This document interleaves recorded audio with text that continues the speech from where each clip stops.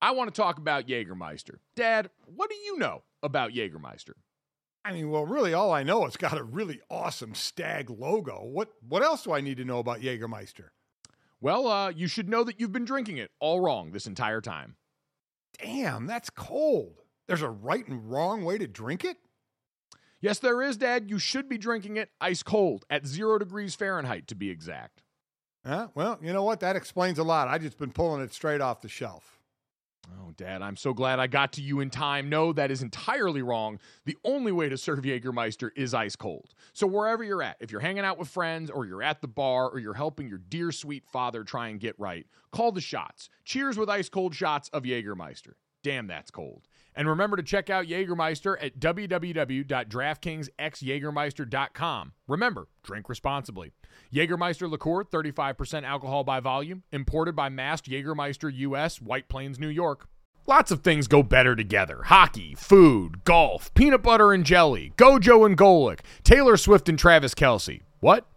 But if you really want to take things to the next level, drink some Labatt Blue Lights with your friends and live life to the power of we. Always enjoy responsibly. Beer, Labatt USA, Buffalo, New York. Another day is here, and you're ready for it. What to wear? Check. Breakfast, lunch, and dinner? Check. Planning for what's next and how to save for it? That's where Bank of America can help. For your financial to-dos, Bank of America has experts ready to help get you closer to your goals. Get started at one of our local financial centers or 24/7 in our mobile banking app. Find a location near you at bankofamerica.com/talktous. What would you like the power to do? Mobile banking requires downloading the app and is only available for select devices. Message and data rates may apply. Bank of America N.A., member FDIC. For the ones who work hard to ensure their crew can always go the extra mile, and the ones who get in early so everyone can go home on time, there's Grainger, offering professional-grade supplies backed by product experts so you can quickly and easily find what you need. Plus, you can count on access to a committed team ready to go the extra mile for you. Call, click Grainger.com, or just stop by. Grainger, for the ones who get it done.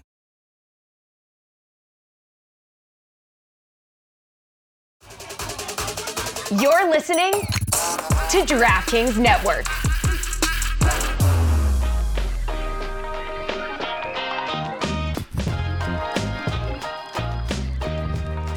Welcome back to Gojo and Golic. Guys, it all comes down to this. Undefeated Washington, undefeated Michigan. Tonight, we cannot wait. Washington pits their high-powered offense, led by Heisman runner-up Michael Penix Jr. against Michigan's stifling defense that leads the FBS in fewest points allowed. And as if that wasn't enough intrigue for all of you, the backdrop of all of this, whether or not it will be Jim Harbaugh's last game as head coach of the Wolverines, here's what he had to say about what a win would mean to him and this team. What it would mean to me, for my kids to know their dad is a national champion, and for my parents and for my brother and my sister, that's the overwhelming thing. Just that so many people would be able to enjoy that, be a part of that. For my wife, for her husband to be a national champion. For me, not so much as, but for everybody else, yeah, that would be huge. Absolutely hysterical to me that he's like, this would be huge for my wife. For me, whatever. Yeah, it'd be fine for me, but she would get to go home and be with a national champion every night. Okay. Yeah, sure. Jim Harbaugh this weekend and all the quotes I heard out of Media Day sounded like if you gave Bill Walton an Adderall, like he was every bit as like existential. And when he got asked about his job, he'd be like, I just hope that there's a tomorrow and a day after that, and that I have a future on this earth, and all these things to avoid answering the obvious questions in the lead up to the game that I don't know, we're not all that surprised about. But Jim Harbaugh in front of the mic, Dad, once again a treasure, and he is now the favorite going into the national championship game. So he is expected to give his wife and his children the honor of being fathered and husbanded by a national champion in this game. I don't know how you feel, Dad, in the lead up. I am going to pick the Washington Huskies. I said that coming off of the semifinal games. I've gone back and watched. I've read a lot of the information. I'm going to stick with the pick of Washington. If you asked me for sound betting advice, I would think the Washington plus the points would be the way to go in that, because I think this can be a close game. But I don't feel great about it, Dad, because this Michigan team on both sides of the ball really pushes people around. You saw that on full display in the Rose Bowl. And Washington's defense, every time you turn on the tape, seems like they are very willing to get moved around if you let them. And the worry for Washington is Michigan is so stubborn in the way that they call this. If you leave the door open for them to punch you in the face repeatedly, they will oblige over and over and over again. We saw it against Penn State. Where did they finish that game on, 32 or 33 straight runs or something ridiculous like that? I mean, talk about an old lineman's dream to get in a three-point stance and go straight ahead and try and move another human being. That's what you fatties live for, right? I shouldn't say that. You're much better athletes today. Sorry about that. Sorry about that. Much better athletes in this day. So they'd much rather run block like that. And Blake Corum says, thank you very much. I'll hide behind you guys and do my thing. Michigan's the better, more balanced team, right?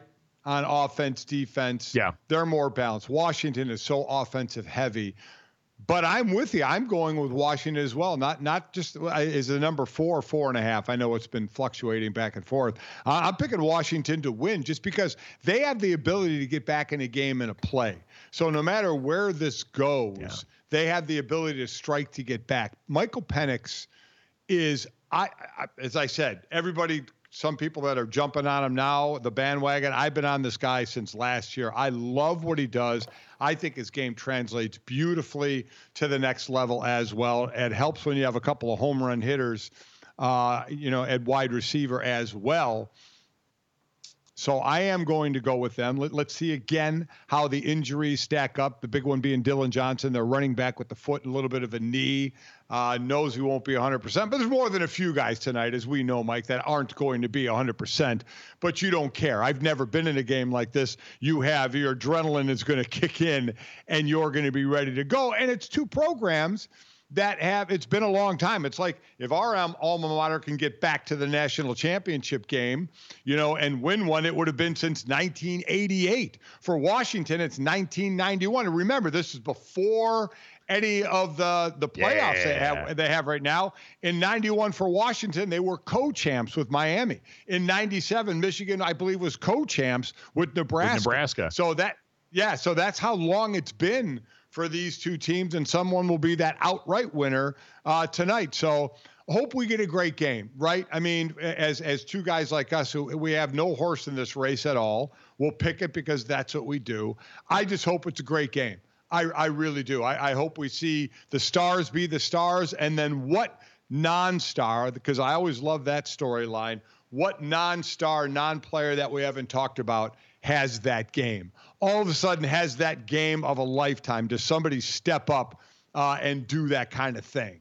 So that's something I'm really, really looking forward to. Just give me a good game, right? I mean, that's one of the big things that we want. You wait all year for this game. So just give me a good game. Just give me something to kind of hang my hat on a little bit. I think everyone's worried coming off of last year, right? Because we had two good semifinal games last year, and then we got to the national championship game, and it was a stinker. It was one that, quite honestly, as someone who got blown out in a national championship game, I was like, all right, put a little bit of distance between us and everybody's memory of the worst national championship blowout, because it was worse for TCU. I'm sorry, guys, I care about you, but I needed somebody else to start taking the heat for this. But I think we're in better position for that for the reasons you mentioned, right? Because, Dad, when I look at this game and I look at the things that Michigan has been able to be successful with and was successful with against Alabama, it's going to line up much the same way for them against Washington.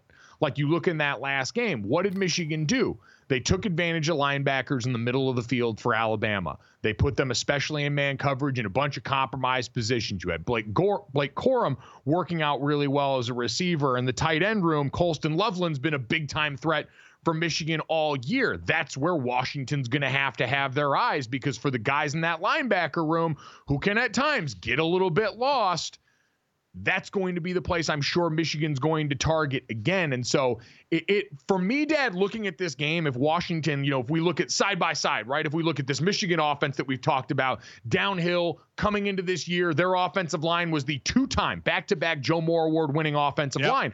who I'm sure feels some type of way about the fact that Washington, across the field for them, is now the holders of that trophy. The Washington Huskies this year were the Joe Moore Award winner for the best offensive line in college football. Dad, Washington's going to have to decide early in this game who they are going to let potentially beat them. And I don't know how there's any world where you let that be Blake Corum, Donovan Edwards, or anybody in that backfield and associated with the offensive line. I think you got to load the box and dare J.J. McCarthy to beat you over the top over and over again. And I get there's good guys in that wide receiver room in there, Cornelius Johnson and company, Roman Wilson. They're all capable players. But that being said, I want to see him do it, and I want to see him do it again, and I want to see him do it again and again and again, because the path of least resistance is the one right down State Street. And the last thing I want to do, and Washington's willing to do it. Like, you go back and watch the Texas game. You go back and watch any game this year. If the other team runs 2 tight ends, which Michigan is want to do, Washington's happy to match big bodies. They're happy to cover down. They're happy to get 5 across, 3 down spacing, bare front, the kind of stuff Alabama did in the second half for the Rose Bowl, and by the way, did a decent job of stopping Michigan on some of those runs in the second half. Dad, I think Washington's got to be willing to do that basically down in and down out, because you do not have the horses to run with them if you're not putting an extra guy in the box on damn near every play. No, I agree. You got some big boys up front on the interior of that D-line that Washington is going to have to rely on to hold up. But while the Washington O-line, we talk about winning that Joe Moore Award, we know how good the Michigan O-line is, even though they lost Zach Zinner, a few games ago, which is a shame, the leader of that offensive line. That's the thing about it, is you can hold up for a while, but as you said, you got to do it again and again and again for 60 minutes, because you could get worn on. Michigan can wear on you and wear you down. They've completely out-physicaled an Alabama team, which you don't see happen a lot. But it was a non-throwing Alabama team. That's the difference here. Can they sack Penix Jr.? They'll get to him, but can they sack him? Penix does a great job of sliding and getting out of harm's way. He can also get rid of the ball quickly, because Odunze and Polk, Michigan's got to have an answer for that. Those guys can go deep, and those guys can turn short ones into long runs. So that's the thing to me. The biggest difference in this game is you had an Alabama offense that was not a good passing offense at all, and Michigan just overwhelmed them. Even though that game went to overtime, they physically outdid them.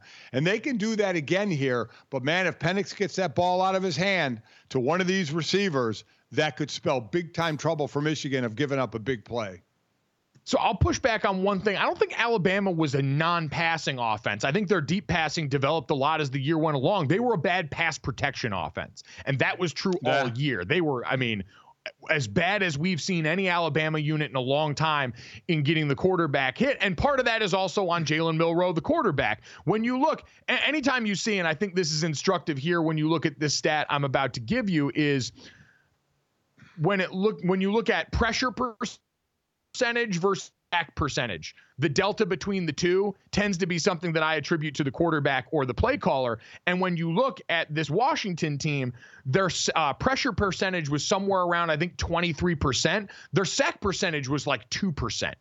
Michael Penix Jr. is a big reason why, where even earlier in the year, where I don't think he was always the most accurate when he was under pressure, in a way that he was he was unconscious in that Sugar Bowl game in terms of accuracy under duress, because Texas got to him plenty, but they couldn't get him down. That is because Michael Penix Jr. is mobile enough to get you out of trouble and smart enough to get the ball out of hand. And I think you attribute that to Ryan Grubsum, the play caller in this game for the Washington Huskies on that side. So you're right, Dad.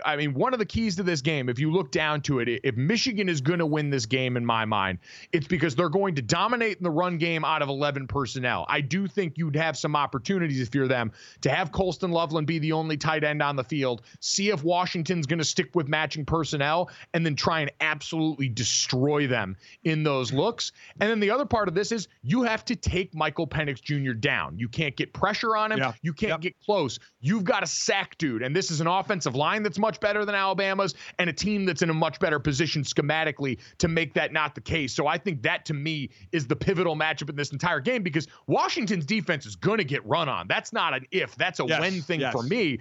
But this is the variable. This is the one in my mind that hangs in the balance of, if Michigan's D-line can overcome what Washington's done so well in a true strength-on-strength matchup. Yeah, Penix's been sacked just 10 times this year, and you're right, it's a combination of O-line and Penix escaping and getting rid of the ball. You sit there and talk about big stories too, certainly from a player standpoint, but even coaches. The Ryan Grubb story is amazing. He's the play caller, OC for Washington, a guy who at one point was, I believe, living in his sister's laundry room, pouring concrete until he got a chance at Sioux Falls, with the coach, with the Boars, when he was at Sioux Falls, winning titles there.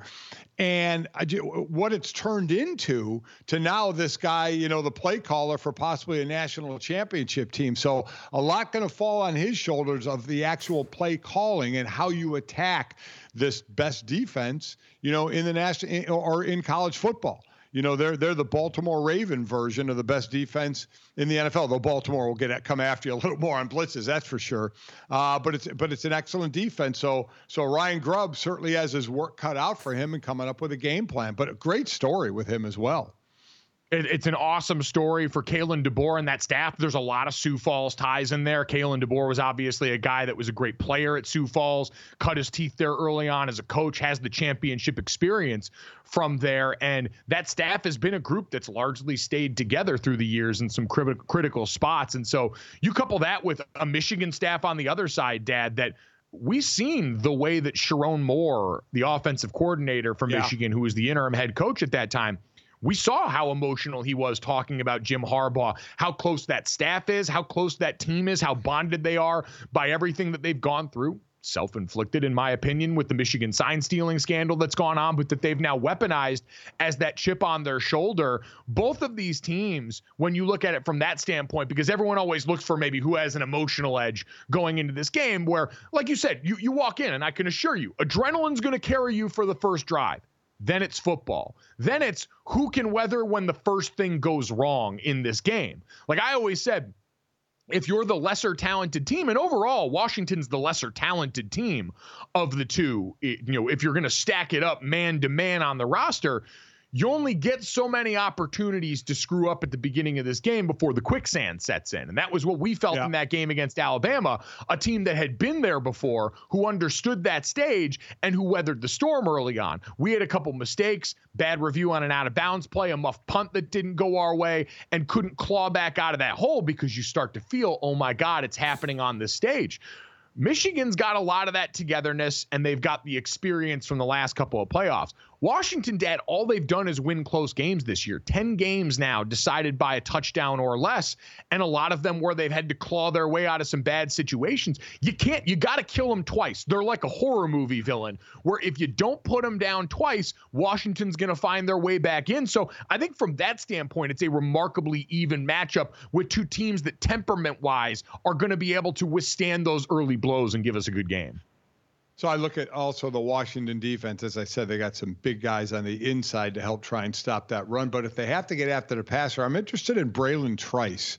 He had better production last year than this year. Didn't quite match the production this year. But then all of a sudden against Texas, 2 sacks, 6 pressures on Quinn Ewers as well. He was in the backfield all the time. So what effect can he carry on from that and have that effect and get in McCarthy's face, on those passing situations? Because that's where we all have trust. Anybody breaking this game down has trust in the Washington offense. It's kind of the Washington defense where you go, okay, can they hold up for 60 minutes against this bludgeoning Michigan offense? And because of Washington's offense, can you put Michigan in a position to have to pass? And if you do, then for lack of a better term, it's gotta try to become the Braylon Trice show, kind of how it was against Texas, for him to at least be pressuring McCarthy. Yeah, and to your point about if you make this a passing attack for Michigan, you look back to the season, only 12% of their passes were thrown 20 or more yards down the field. They were 107th in college football. They're not built for a shootout in that way, at least not that we've seen consistently. So you're right, and that's the way. And for Chuck Morrell, the defensive coordinator for the Washington Huskies, I think you spelled it out there, Dad. Like, again, if we're going to do keys to victory for them, Braylon Trice has to have another monster game for those guys. And they moved him around the way you like to see D linemen done in that regard. And the defense has to take chances. Like, they've got to sell out on early downs to make sure you don't let Michigan get running yards in there. And then we've seen they like to get all up in your grill on those passing downs. Michigan is going to challenge their linebackers to cover running backs and tight ends in those spots, and they have got to count on their guys getting to J.J. McCarthy and making it uncomfortable. You've got to take chances, I think, against that group on defense if you're going to make something happen against this Michigan team.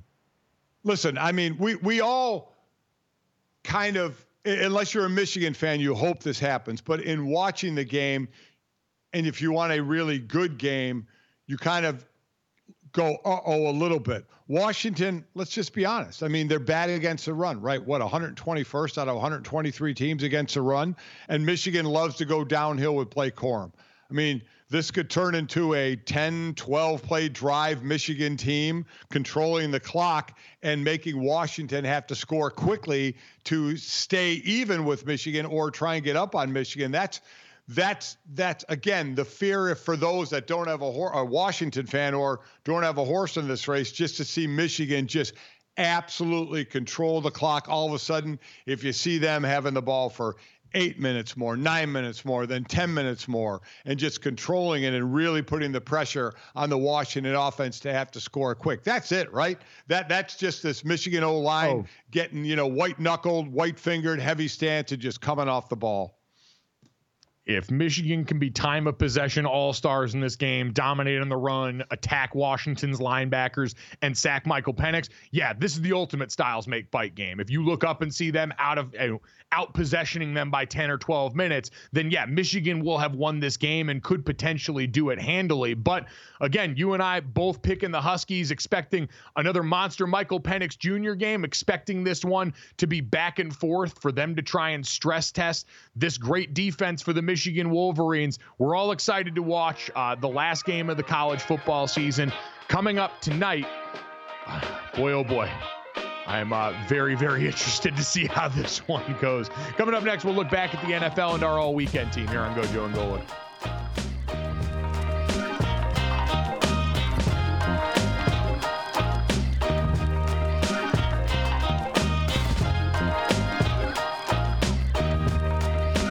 I want to talk about Jägermeister. Dad, what do you know about Jägermeister?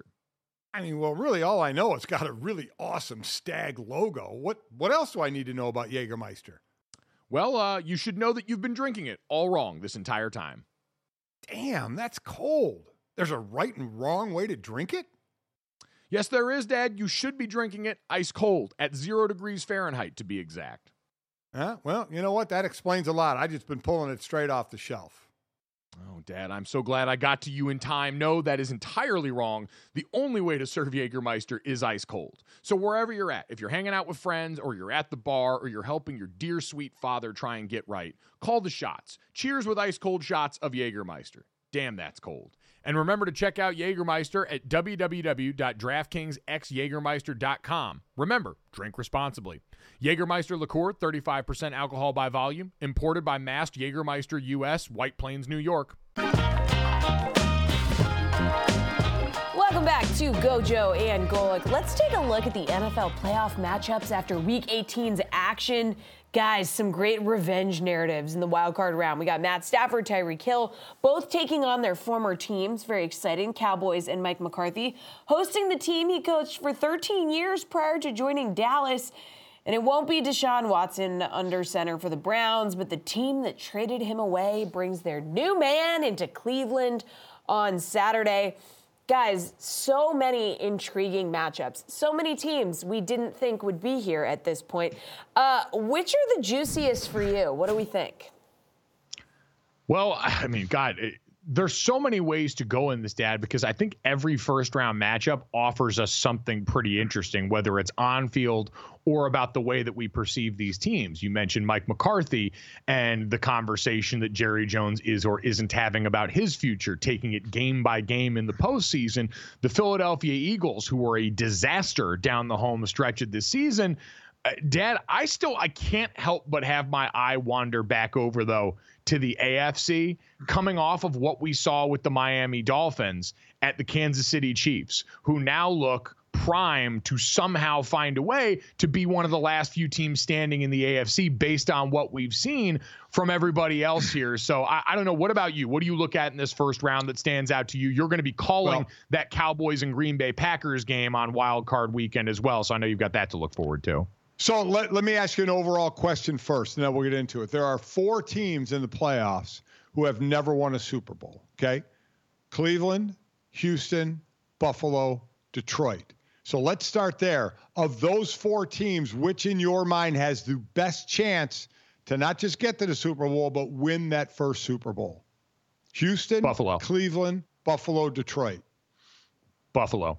I would say Buffalo just because, again, and I know it's reductive, but we've seen the way that team has played down the home stretch of the season. We had the conversation about how turnovers sort of obscured the view, even on a team that defensively we know has cracked a little bit because of age, the wear and tear, the injuries to that group overall, but they've seemingly been able to overcome it. And they've got a quarterback that's just playing at an ungodly level right now and shows no signs of slowing that down, even if there's a couple of turnovers mixed in.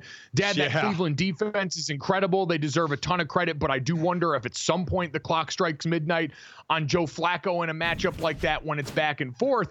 And then the other team you mentioned at the Lions, we've seen their defense perform a lot better. I still have worries, especially if they're outdoors in the postseason somewhere, with what that group would be able to do against some of the upper level competition, i.e. the San Francisco 49ers, to me, who are still the clear class of the NFC. Yeah, I mean, for Detroit, I would, just because, you root for the underdog, I'd love to see them make a run, but I don't think it would shock anybody if LA came there and beat them, right? The way the Rams are playing, if the Rams go to Detroit and win that game, wouldn't shock me at all. Buffalo having Pittsburgh visit there. I mean, you have TJ Watt with a grade 2 MCL sprain, hurt. You're playing with a backup quarterback, even though he's been winning in Mason Rudolph. I like where Buffalo is right now. But man, I'll tell you what, Mike, those red zone turnovers can really hurt you in a lose and go home scenario, right? I mean, they were playing a Dolphin team last night who was really, kind of a mash unit. Wasn't at their best. And I mean, Josh Allen throws 2 picks in the end zone, gets stripped of a ball. He was responsible for all 3 turnovers last night. I will say the second turnover in the end zone didn't matter to me. That was 4th down. That was essentially a punt. The change in yardage was like 20 some odd yards. So once you decide to go for it on 4th down there, in my mind, you're up to that. Right. That's less a red zone turnover to me than what it is in the end zone taking a chance in that situation. The other 2 are warranted. I totally understand that, and that's built into the Josh Allen narrative at this point. Yeah, but just for the all intents and purposes, that second interception to me, that's a cost of doing business play. But in general, you're right, and that's sort of what we talked about with Josh, Dad, where it's you don't seem to at this juncture be able to get the best of Josh without a little bit of risk of that at all times. Yeah. You could argue the second half of last night, he did start to heed the advice that Sean McDermott mentioned going into halftime. Right. Take a little bit more of what's there. Take a little bit more of what the defense has given to you. But with him as a rusher especially, I think some of that stuff, the fumble was him getting sacked in the pocket. I hardly put that on him. Maybe he had better ball security, but you also had Christian Wilkins, yet another interior defensive lineman, making life very hard for Osiris Torrance and that Buffalo Bills interior. If anything, that's what might worry me, is the fact that we've seen now, if you've got a quality defensive tackle, that's a matchup that's going to be in your favor against the Buffalo Bills interior currently. And Miami has that in Wilkins and Sealer. Sealer set a record for D tackle sacks. He ended up with 10.5 for the Miami Dolphins. So they do have some good interior play there. I loved, Mike, Buffalo's game plan. We talked to Dalton Kincaid, the rookie tight end, after the game about it. The first down, little 4 or 5 yard pops. They were just hooking up in zones and just making it 2nd and 5, 2nd and 4, 2nd and 5, 2nd and 4. You know, as an offensive player, how good that is for you. And I know as a defensive player, how bad that is for your defense. They did a great job there. But I would agree, out of those 4, I would say Buffalo as well. You still got to go through Baltimore, but I would say Buffalo. The most intriguing one to me, Mike, is Cleveland and Houston. Houston, with all the firsties we keep talking about, that they're how far they are ahead of schedule in not only getting to the playoffs, but winning the division. I mean, now that also says something about the division and the gag job that Jacksonville did as well. But still, give credit where it's due. They won the games they needed to win. And for Cleveland to lose one of the best running backs in the league in Nick Chubb, let's not forget about that. And going through 4 quarterbacks, grabbing a guy off the couch, which really helped Njoku, the tight end, really come out and blossom this year. To have one of the best defenses in the NFL, that story has been amazing. So that game is very, very, very intriguing to me. But I will agree. I would say Buffalo out of those 4 would have the best chance to win the Super Bowl. Yeah, and God, it feels really disingenuous to bring this up in the face of the Cleveland Browns because, again, you can't bring up injury as an excuse. Like I want to, even though Houston is a young team, I think losing guys like Tank Dell that they did at the juncture that they did, having Nico Collins in and out of the lineup there, Noah Brown was out for the game last night, all the different things that they had go on. The offensive line was injured early in the season. They overcame to that. Nobody, even like the Jets, have been through it the way that the Cleveland Browns have been through it on offense. So there's not an excuse to be had there. There's just a defense that, again, if it hadn't been for how great the Baltimore Ravens have been on defense, Dad, we'd have spent a lot more time talking about this group in Cleveland.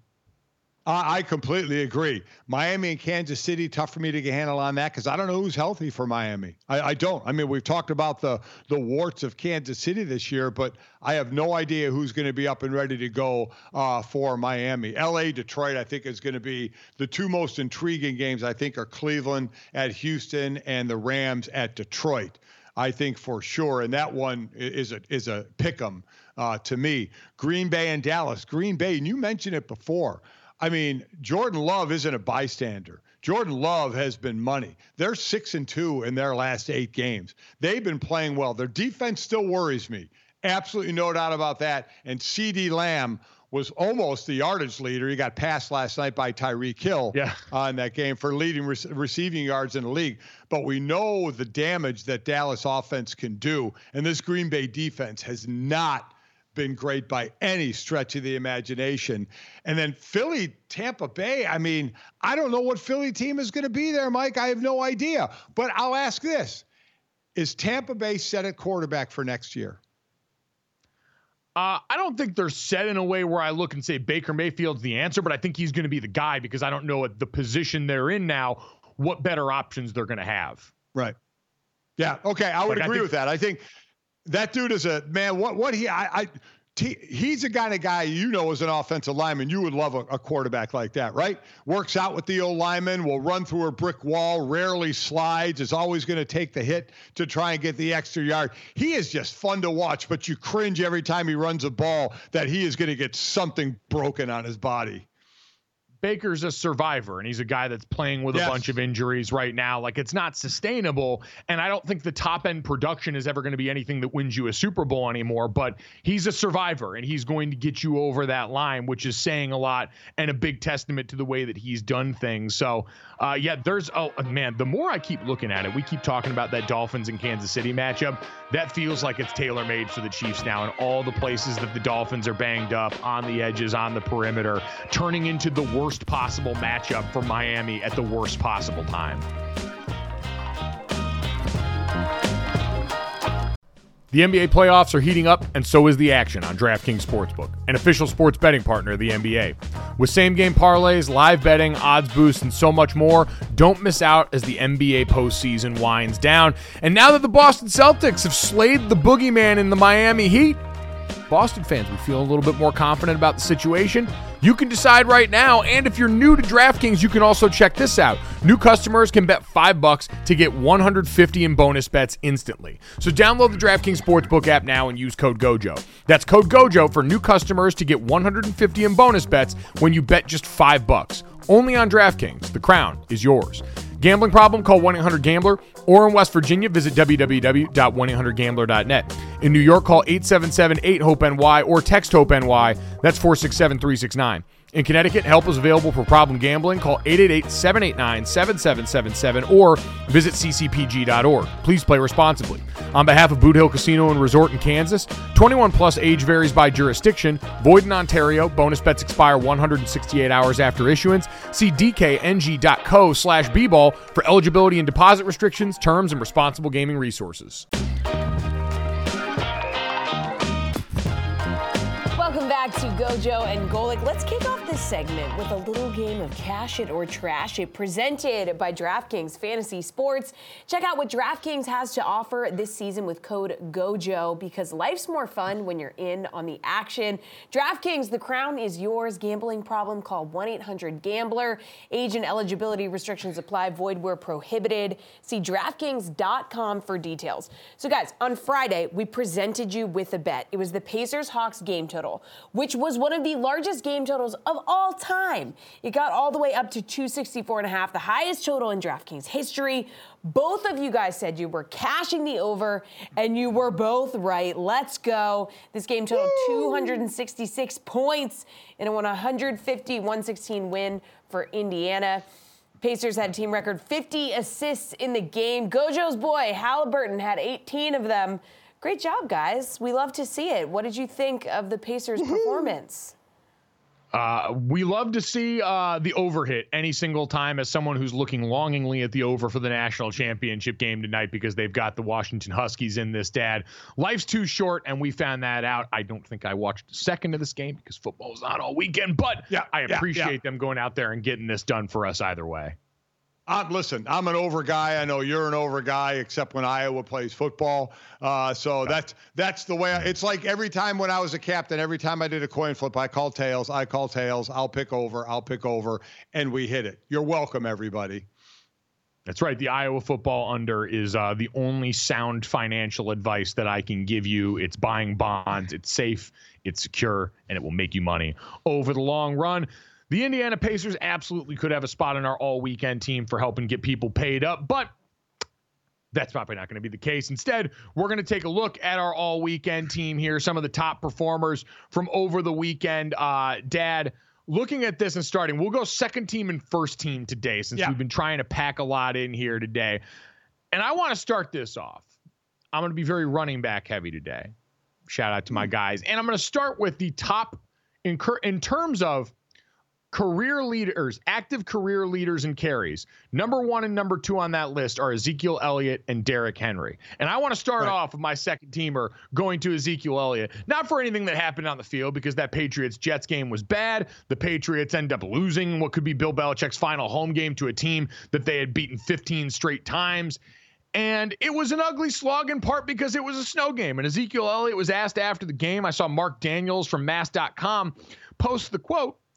Ezekiel was asked about playing in a snow game, and he said, quote, "When I was younger, I always wanted to play in a game in the snow. Then I played a game in the snow and was like, that kind of sucked. Thank you for speaking the truth, Zeke," because he's absolutely right. Playing in the snow that gets lionized and glorified by everybody that gets to sit at home on their couch and watch that game isn't actually all that fun unless you're absolutely wearing out the other team and get to do victory snow angels all over the place. Instead, it's just basically wasting a bunch of time game planning during the week for a game where no one's going to have their footing, and you're just basically waiting for a fumble or a special teams play to decide the outcome. I disagree. I 1,000% disagree. Give me a snow game. Give me a muddy game on natural turf anytime, Mike, because as 9 years in the NFL, I was never, ever close to being the best athlete or near the best athlete on the field. I needed everybody to come down to my level. And the worse the weather, the more they came down to my level. When you're average, bad weather doesn't really affect you, right? When you're elite, bad weather can affect you. So people would come down to my level a little more in snow games, so I loved them. Give them to me any day of the week. I'll take a snow game over a rain game any day and twice on Sunday, because being dry is always greater than, especially as the temperatures dip down on there. But no one's playing good football out there. Like I don't know. To me, it always seemed like, man, we spend so much time working during the week, and then you go out there and it's largely a moot point because you're just trying to do so many of the basic things, like get the freaking snap off in a game like that. So thank you to Zeke Elliott for speaking truth to power. Dad, who's your second team pick? Second team, I'm going to the defensive side of the ball, and these are kind of like full season type of awards right now for me. I'm going Montez Sweat, formerly of the Washington Commanders, now of the Chicago Bears. And why I mentioned both those teams, Sweat is the first player in NFL history to lead two different teams in sacks during the same season. For Washington, he had 6.5 sacks, led Washington. Then he got traded to the Bears. And, oh, by the way, on his way, signed a 4-year, $98 million deal, 72 of it guaranteed, and proceeded to have 6 sacks for the Bears, which led the Bears. So the first one to lead in sacks for two teams in one season. That is a chef's kiss right there. Yeah, it was a performance since he came over to Chicago that was really a turning point in their season, Dad. Much like when they jettisoned Roquan Smith a year ago and he really solidified the Baltimore Ravens defense and has since. I think you could argue Montez Sweat helped usher in a lot of that for a Bears defense that by the end of the year was playing some really good football. Yep. A team more sound on both lines of scrimmage. It quite honestly made a lot of analysts eat their words about the winning or losing of that trade by the Chicago Bears and the resources they gave up to get Montez Sweat. So with you on that one, baller performance from him. Very cool stat that he'll get. First team all weekend, Dad, I'm going to go with Derrick Henry. Contractually, it looks like it will be his final game as a Tennessee Titan. The 4-time Pro Bowler and 2-time rushing champ went off with his best game of the season to end this one, Dad. He had 153 yards this season, including an 18-yard touchdown run and a 69-yard run that gave them the final score to go ahead and beat the Jacksonville Jaguars, ruined their season in the process.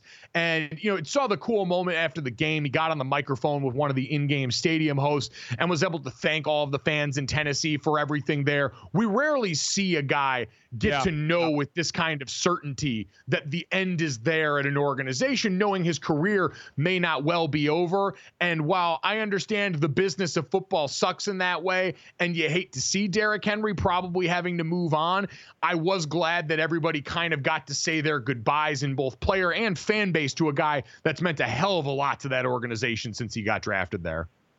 And man, he is going to help a team next year. If even probably more part of a duo backfield, which is kind of the more majority of thing now that we see to preserve, his legs and his time in the league. But what a runner he is. What a fear of God he has to put into a secondary when he breaks to that second level. And that vicious stiff arm is going to drive you into the turf. So kudos to him. I'm with you. As I said, I did one appearance with him at the draft in Tennessee. And when I met him in person, I was just like, there is no way this human being is a running back. I mean, no way. Oh, dude, I covered him at the Heisman the year he won, and there's a picture of me interviewing him for ESPN Radio. And I said to him before, I'm not used to looking eye to eye to running backs. I'm not going to lie. This is a little bit weird for me. Absolutely amazing. What an athlete he is. Mine, I was thinking about Sam Laporta, who set a rookie record for tight ends and receptions with 86. Unfortunately, he got the knee injury, so we'll see how that goes. I'm going to go with Tyreek Hill. Now, it was a losing effort, and he did have a couple of drops in this game. But overall, Mike, he ends up with 119 receptions, 1 yard under 1,800 yards, 1,799 yards. He surpassed CeeDee Lamb, who had played earlier in the day in the game last night, to lead the league in receptions. So he led the league in receptions. He's the first Dolphin to lead the league in receptions. He has the top 2 Dolphins receiving yards in the history of their team. He's the first player in NFL history with over 1,700 yards in multiple seasons. He led the NFL in deep receiving yards. He led the NFL in deep receiving touchdowns. I mean, the weapon that he is just amazing. And that matchup of him and Tua, who is such an accurate passer, that's why there are those that think this team is actually underachieving now, but you have to throw in injuries to Miami right now. But what Tyreek Hill has done, and now goes back to his former team to play the Chiefs in Kansas City, but he is a threat to score no matter where he has the ball. Yeah, he's the most important player on that team. I think bar none. Tua is going to get paid, and deservedly so, but the offense changes completely. And we saw that because of how the offense morphed when he left Kansas City. It was still successful, but by no means the same. And now he's gone over and allowed this Miami Dolphins to be the next explosive iteration of the Shanahan and McDaniels tree.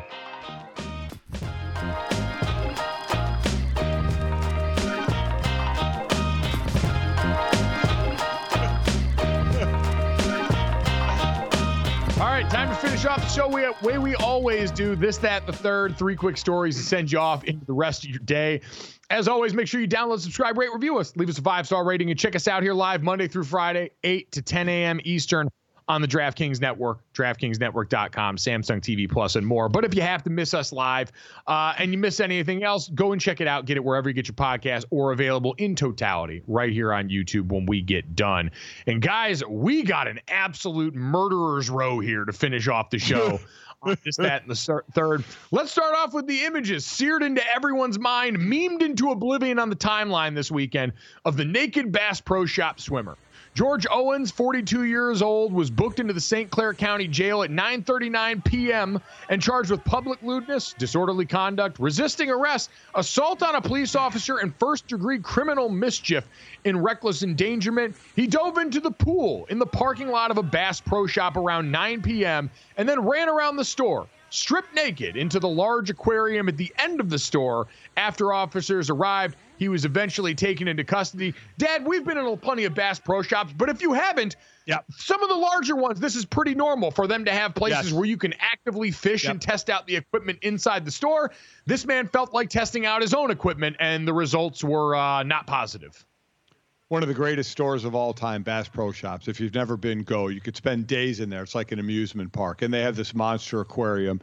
And so, listen, first of all, if this guy has anything mentally going on with him, I hope he's okay. Hope he gets the help he needs and all that. Let's say that. Then let's go this. I hope the water was cold, and that's the reason. Because, come on. Dude, if you want to go shrinkage, if you want to go George Costanza, the water was cold, shrinkage, as Elaine would say, that a thing? Yes, it's a thing. So here's my thing. If you're going to do that, man, I mean, if this dude, let's say, was the other way, okay? If it was kind of an eyebrow raise of, oh my God, dude would get in trouble law-wise, but once he got out of that trouble, he's becoming a millionaire, right? In the old days, it would be like all of a sudden there would be a film industry that wants him around. But as you said, Mike, in the new days, OnlyFans, he'd be making money hand over fist. Okay. I mean, if this dude really had it going on, I mean, that's one way to go ahead and get out there and get noticed about that whole thing. Right. Know what I'm saying? Basically you're saying he could have used the Bass Pro Shops pool as a place to market his hypothetically large penis, if that were the case, and that penis would then become his ticket to marketable dollars. Dad, I think you're overestimating the marketability of the penis. Yeah, that would be making quite a splash. Oh, well done. As I was saying, he could have been using his own bait to make a lot of money.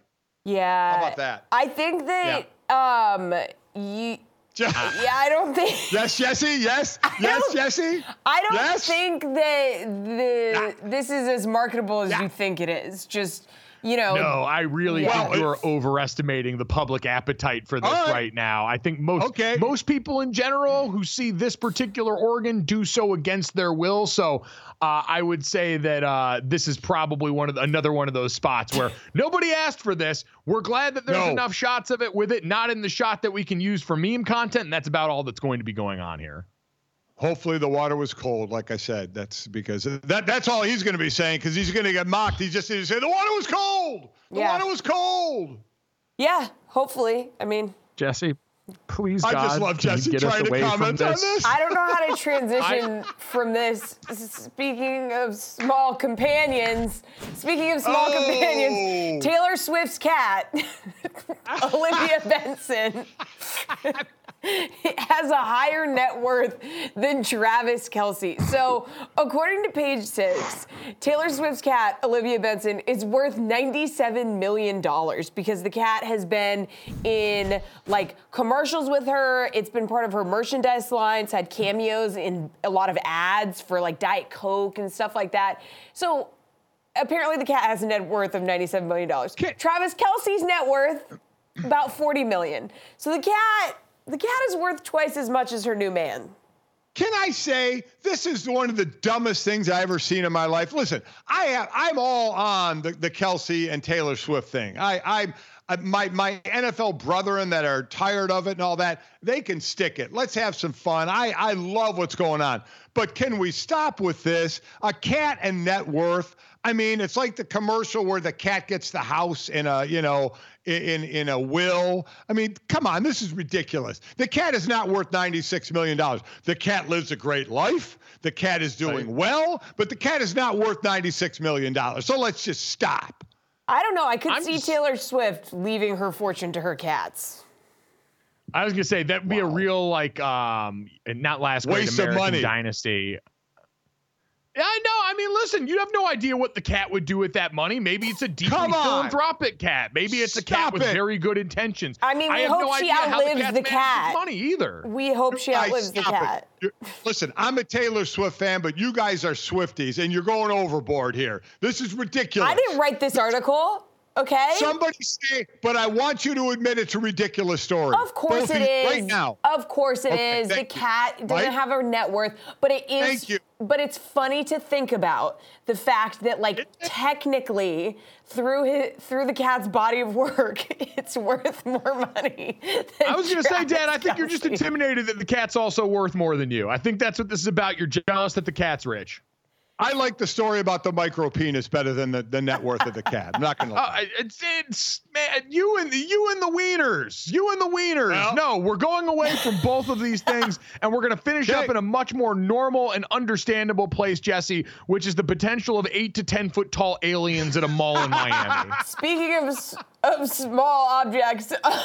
There was videos from an outdoor mall in Miami, okay, that had these wild claims going around on the internet that aliens had landed on Earth. The truth is, obviously not that there's an alien invasion happening. So last week, basically, a group of about 50 teens caused a riot at Bayside Marketplace, an outdoor mall. It's about 5 miles from South Beach. So apparently they were setting off fireworks. They were refusing to leave, blah, blah, blah. But there's video of like a gray object moving, and there was such a big police force.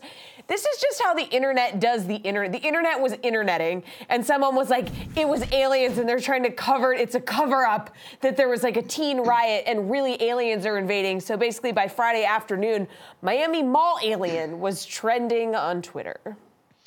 So I'm going to ask both of you this, and whoever wants to start, you go ahead, okay? So of the three stories we talked about, which is the most plausible? Marketing a penis, a cat with a net worth, or there are aliens somewhere on this planet? Mike, go. I thought you were going to ask how well hung we thought the aliens were at this point. Come on! I'm not like that. I'm asking a legitimate question right now. This is capital J journalism, Gojo. Come on. Right now, Mike, marketing a penis, a cat with a net worth, or aliens on the earth somewhere as we speak. What's the most plausible thing? The aliens on the earth absolutely is plausible and easy to me. Like, I don't understand how anyone could poo-poo this. Now, the fact that we would somehow be led to believe that in a day and age where everyone's got camera phones, and I get we all think the government, Men in Black, they'd come in and they'd corral any footage of that. Right. Like, it's 2024, man. Cell phone footage is everywhere. If Bigfoot or aliens are out there actually somewhere, we're going to get a cell phone video of them that's better than the overhead cop footage that we got of this one. That was always ridiculous. But yes, they're out here among us, and they probably shop online like the rest of us, not at the mall anymore. Jesse, which is the most plausible thing? I mean, aliens is quite plausible, but if you're talking about like which one, if I had to choose one to market, it would probably be Bass Pro Shops guy. Like that would do, like you said, you could find a way in today's day and age, in today's internet. There you go. That's all I wanted to do. I wanted to just say out loud, market a penis. That's all I wanted to say. Mm-hmm. So you know what? I've done my job. The show can end. Yeah, well, mission accomplished, if you will. I'd say it might be over for good after all this, because I don't know what the internet FCC regulations are on saying penis as many times as we said penis today. There's 2 more for good measure. Everybody have a great day. Download, subscribe, rate, and review us. We'll see you tomorrow. Penis.